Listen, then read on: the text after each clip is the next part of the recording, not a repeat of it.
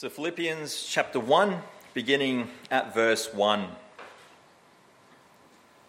Paul and Timothy, bondservants of Jesus Christ, to all the saints of Christ Jesus who are in Philippi with the bishops and deacons, grace to you and peace from God our Father and the Lord Jesus Christ.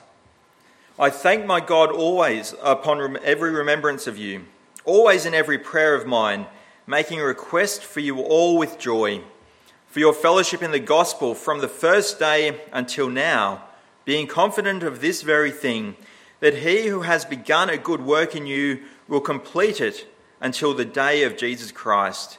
Just as it is right for me to think this of you all, because I have you in my heart, inasmuch as both in my chains and in the defence and confirmation of the gospel, you all are partakers with me of grace.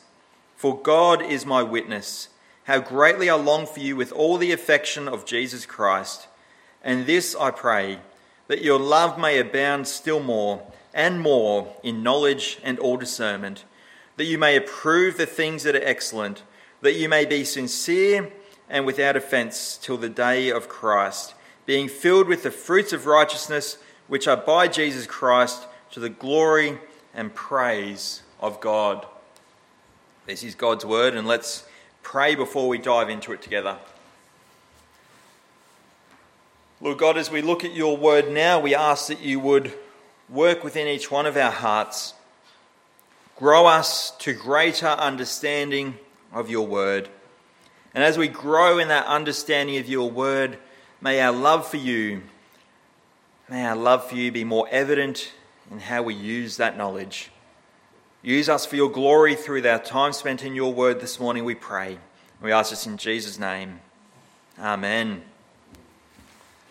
This morning we are leaving our Old Testament narrative of 1 Samuel behind us. Now, we did spend a long time in that, but in leaving that behind, we come to a very different type of stylistic writing.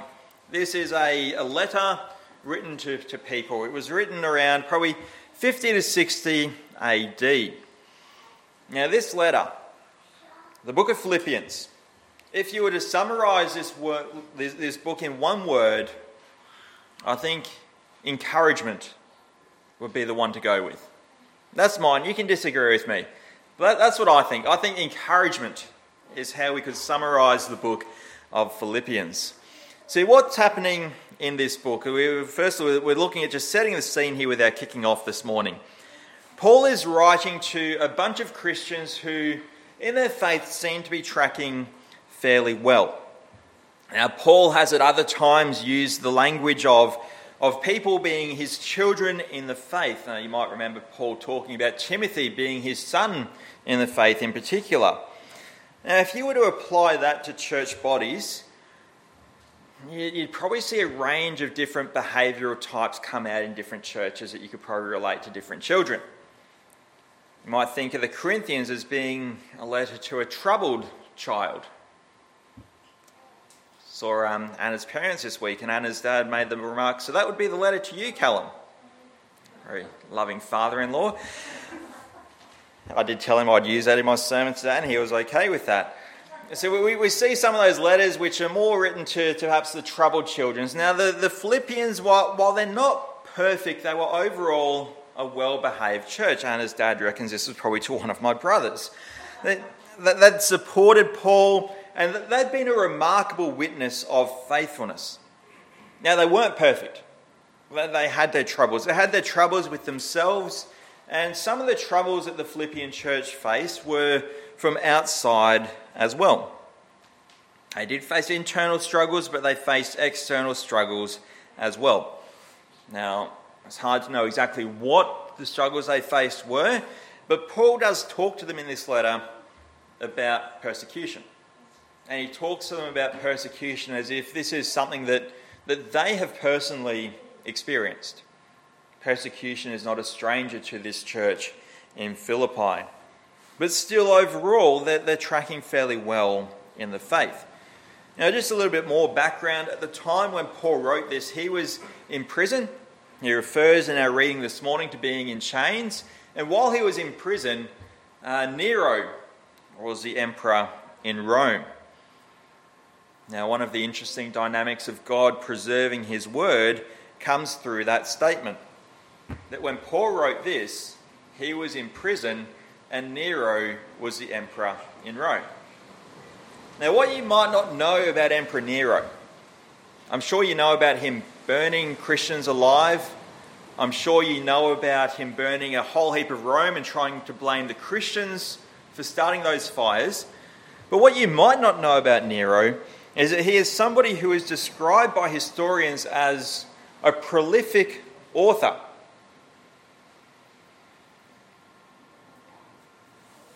Frank Thielman's commentary makes the note that Paul is in prison, probably writing on very stiff parchment with not the greatest quality of ink, whereas Nero would have had the best quality parchment, the best inks. But there are very, very few of Emperor Nero's works that remained. But here we have this letter written by a man in chains, preserved by God for us to read today. It's preserved because God meant this, yes, to be for the Philippians, but also to be for all people at all times. God has preserved his word for us. That's cause for us to celebrate as we come to this letter. Maybe when we read these letters, there are personal things that come out. There are names named, particularly in chapter 4. There were two ladies who had a bit of a Barney going on. We might feel as if we're opening up somebody else's mail and reading that. Now, to some degree, we are. But don't feel bad. Don't feel bad about that. As we open this is God's preserved word for you. God has kept this for us to read today. Now, before we specifically dig into today's text, I'll just make one more note about the book of Philippians as a whole. There's 4 themes that really run through the whole book. The first is it's about Christian unity. Secondly, it teaches about suffering in the faith. Thirdly, it talks a heap about the relationship between God's grace and human works. And fourthly, Paul talks to the Philippians as a church, and by extension us as well. Paul talks to the Philippians about how they as a church are to interact with the sinful culture that surrounds it without compromising in the faith. So keep an eye out for those things as we work through this together. Now, I can send those out if you didn't write them down, or if you forget them, that's fine. So diving into the text today, our first real point looking at the text is thankfulness in chains. Now, these first 11 verses, we've got them together this morning. I've titled the sermon, Relentless Thankfulness. Relentless thankfulness. Keep in mind, Paul is in chains, but this letter begins with a relentless thankfulness. Now, at the beginning of the letter, we have those first 2 verses, which we're probably quite familiar with if we've read any of Paul's other letters. Paul uses a cultural norm of, this is who I am, I'm writing to you, rather than signing off his name at the end of his letter or an email like we would today, the name comes first. Now, while we could look at this and just say, well, Paul's just using what was normal for the letter writing of the day, Paul takes what was normal in its general form and he superimposes the gospel on top of that. Those first 2 verses are rich in gospel. We might say that's just introduction, that's just saying hello, let's skip over that, but this is rich right from the beginning. From the outset, we see the humility that Paul has as a servant of Christ becoming just abundantly clear. What we have in the New King James, Paul refers to both himself and Timothy as bondservants of Jesus Christ. Now, the Greek word there, douloi, is not actually a household servant. He's actually designating himself and Timothy slaves. Paul starts off, Timothy and I, we've gone around. Yes, we have a respected position within the life of the church because of how God is using us, but we are slaves to Christ. The humility of the gospel at work in the life of a person is clear right from the beginning. Paul sees himself as a slave of Christ. Something which we might arc up about today, something we might say is restrictive, something we might say is not a good thing, but as we go through, we see this in no way takes anything away from Paul's thankfulness for God. Paul can be a slave to Christ without any thankfulness in Christ being diminished. There's a whole heap we could say about those first two verses. One commentator I looked at had about 20 pages on those first two verses. There's a lot there. He might have been saying the same thing a little bit too often in my mind. But you can go on for a lot. I'm not going to inflict all of that on you. But those verses there, that they set the scene. It gives us a gospel introduction to what Paul is trying to do here. Paul is humble in God. He knows who he is before God. And he desires to promote the gospel which brings life, even as a prisoner. This is the beginning of the Philippians letter. So with that foundation laid, Paul then continues into the meat of his letter, and he is beginning with thankfulness. Again, the whole verse 11 just have these beautiful underscoring of thanks. It beautifully underscores thankfulness for the gospel. Thankfulness for assurances that God has made to Christians. Thankful for continued growth in Christ. Thankful for the work that God has done and continues to do. Thankfulness is just overflowing. It's coming out of these pages. It's just saturated with it. And while Paul is thanking these guys specifically, these Philippians specifically for things they have done, or rather thanking God for the things that he has caused the Philippians to do, we note a lesson. In Paul thanking God for the work he has done in the Philippians and for their response to the gospel, we learn a lesson. Often we get caught up in being comfortable, don't we? Often we get caught up in what is for my good. What will help me? How can I be encouraged? How can I be fed spiritually? And sometimes we don't stop and think as much as we should, how can I be an encouragement to somebody else? Paul is providing a form of subtle ammunition for us to turn on ourselves at this point here and to consider our lives. Because our lives are about something far bigger than us as Christians. A work has begun. A work has begun in the life of a Christian. Now on Friday night, beginning at 9 o'clock, you probably forgot it like I did, even after writing about it in my sermon transcript, I still forgot it was on. We had the opening ceremony of the Olympic Games. The inauguration, I suppose you could say, of these 20... I'm not sure why we're calling it the 2020 Olympics. It's 2021. Anyway, the Olympics in Tokyo, you had the big opening ceremony. It's a huge production, as we know. And probably forgot about, like me. Some of you might already be thinking about going along in Brisbane in 2032. I'm not sure if it's 2032 or 2033 now. I'm getting confused and doing my head in. But we see these big beginnings. We see these big beginnings in the world around us, things that are celebrated. Philippians, we see another inauguration or beginning.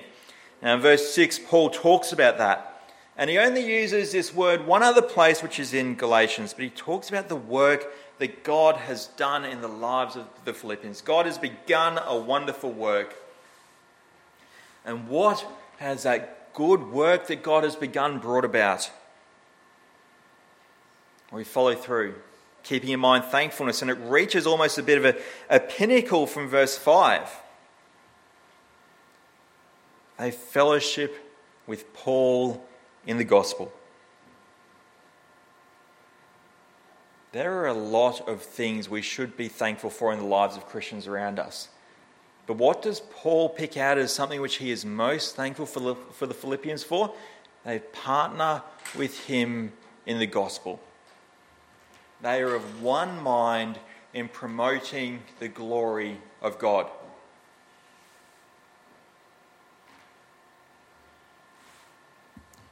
Fellowship in the gospel is worth giving God thanks for. This is what the work, the beginning, the inauguration that God has done in us in bringing us into the kingdom of God by the work of the Holy Spirit has brought about. Like-minded people who love God and live for God and serve God together to the end of promoting the true gospel in all things.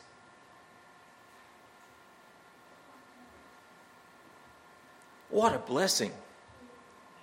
What a blessing that God is doing this work. Paul is right to give God thanks for this work and to bring the Philippians into his thankfulness to God for what God is doing in their lives.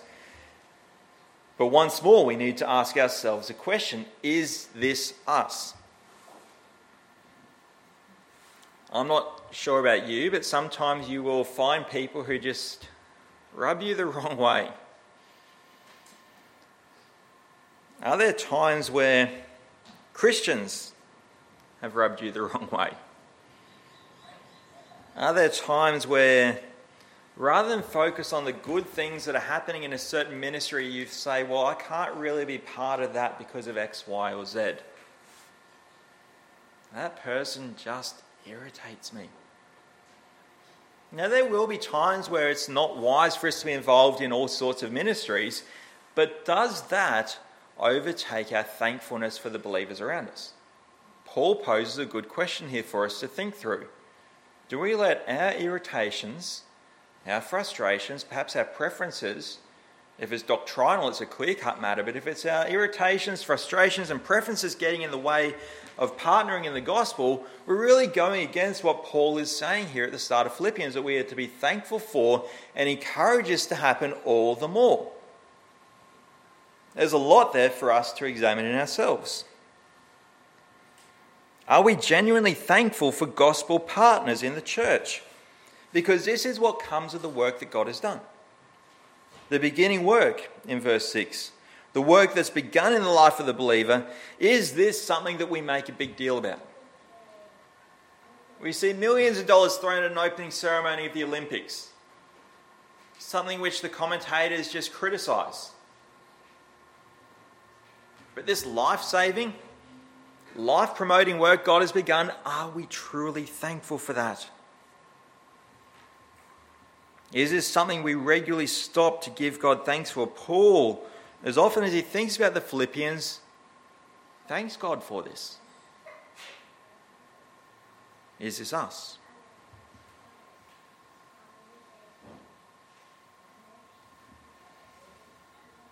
And remember once more, Paul is in chains.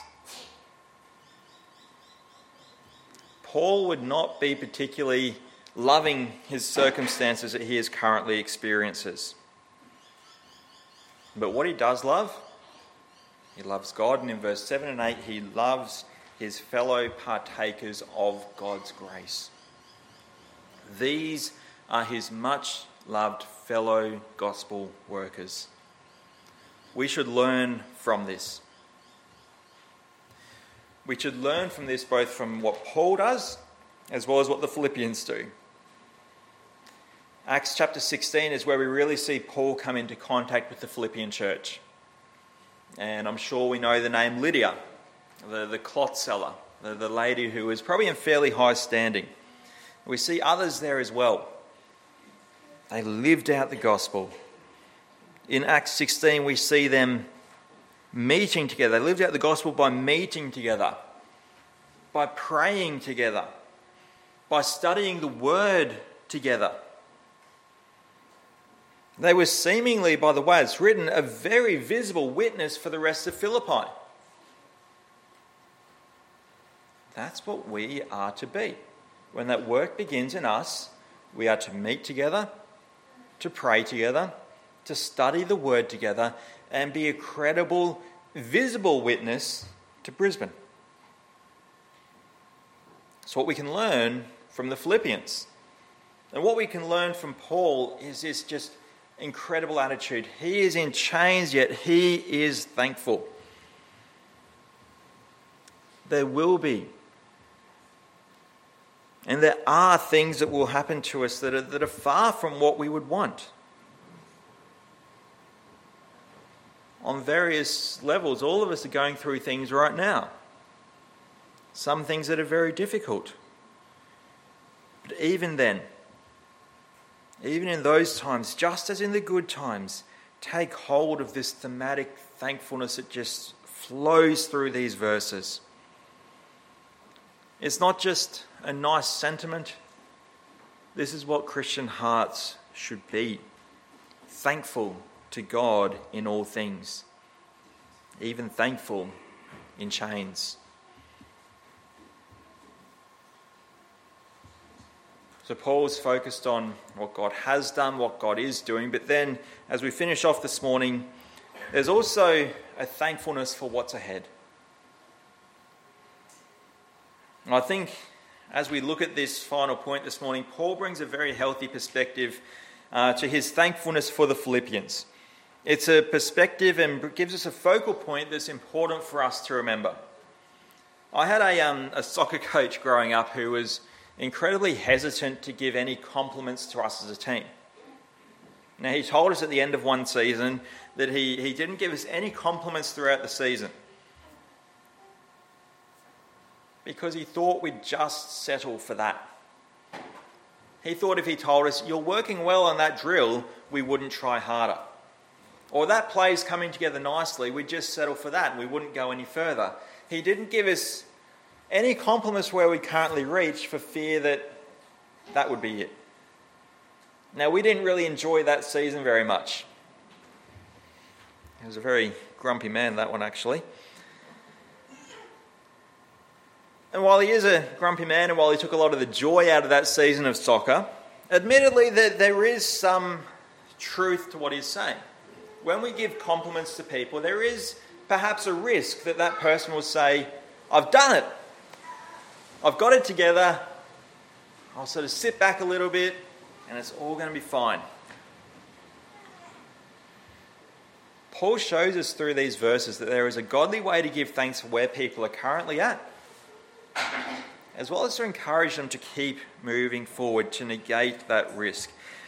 Paul shows us that in verses 9 to 11. Now, I'm not saying this is what we do every time we thank somebody for something they've done, because obviously Paul's thankful for what's ahead. If you were to always go up to somebody and say, "Thank you for what you've done here, but just keep moving forward, keep getting better," one, it can become very formulaic. Two, it can become very annoying. And three, it can be disheartening. If there's never just thanks for what's currently there, for the work that God's currently done. If it's always looking to what's next, it can in some ways take away from what's already happened. But Paul, by God's grace, doesn't fall into any of these traps that we're looking at here. Verses 9 to 11 is very good for all of us to keep in mind. Beginning at verse 9, I'll read this out. "And this I pray, that your love may abound still more and more in knowledge and all discernment, that you may approve the things that are excellent, that you may be sincere and without offence until the day of Christ, being filled with the fruits of righteousness which are by Jesus Christ, to the glory and praise of God." Once more, Paul has done in these verses what some people, like my soccer coach, struggled to do, so they just don't do it. He has shown an incredible appreciation for where the Philippians are at. He is real about where they're at. He is thankful for where they're at. He is thankful for how they have been and are partnering with him in the gospel. He is full of thanks which he directs towards God, recognizing God is the one who has really worked this to be. The Philippians have no doubt after reading this as to Paul's thankfulness for them as they are. But he goes further. He says, look up. Look ahead. Look beyond where you're currently at. Now, he's not saying that in a crystal ball sort of way where pull out your magical crystal ball and see exactly what circumstances you're going to face ahead. That would be unwise and not very Christian of Paul to do. I encourage you guys, if you have crystal balls, get rid of them, not worth it. In these verses, Paul is asking them to look ahead and be thankful for what God will do, because God has given the believer promises for tomorrow. And Paul is calling them to mind. His thankfulness is not just for what has been, his thankfulness is for what will come in the lives of these Christians. Think about that. Consider our country as it stands right now. Consider the trajectory of legislations coming into play. Consider the fact that marriage as defined by God's word has been undermined and eroded within our society. Consider the fact that there are increasing pushes for a devaluation of life, either at the beginning of life or the end of life. Consider these things.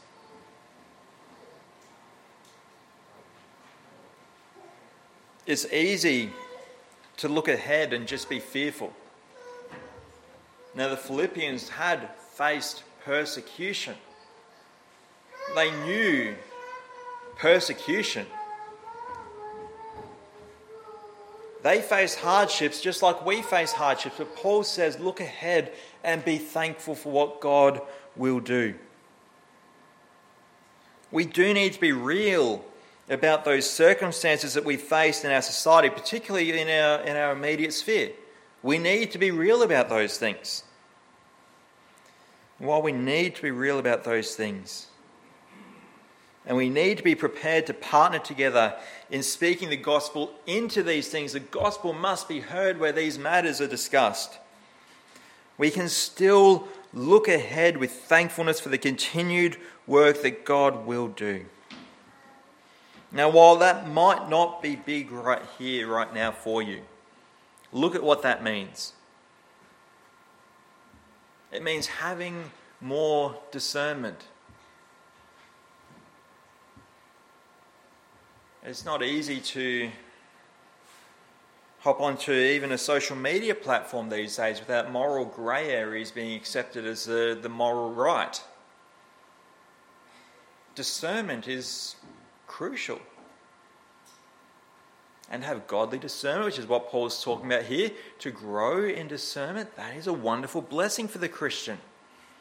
It's a practical thing that God grows in us that allows us to better live out the holiness which reflects his character. It results in us approving even more of those things that are excellent. Paul is thankful here for the tempering of our edges, for the smoothing of our edges that will allow us to live without causing undue offence, which again I think is a continuation of discernment.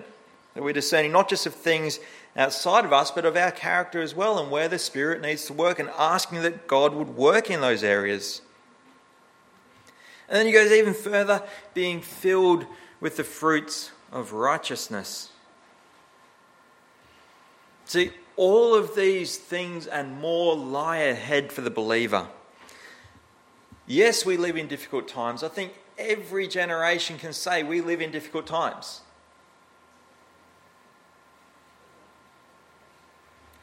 But we still have God and his work to be thankful for. He will bring these things about in us. Submit to his word. Live out his word. Pray that the Spirit might grow these and grow them well, and that we might not get in the way of these things growing well. So as we finish this morning, to recap this foundational passage for the book of Philippians, in case you missed it, we are to be thankful.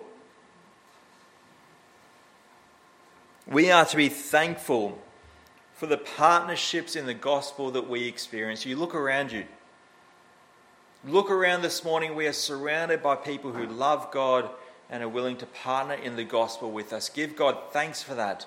And then we look at mission boards, and we look at people who we support elsewhere, people who we know both within our denomination, and there are other faithful denominations as well. Give God thanks that there are Christians we partner in the gospel with.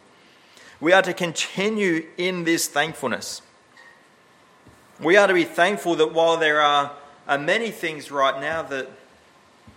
We are to be thankful that there are many things right now in us that are good because God has caused that to be. Yes, we look ahead.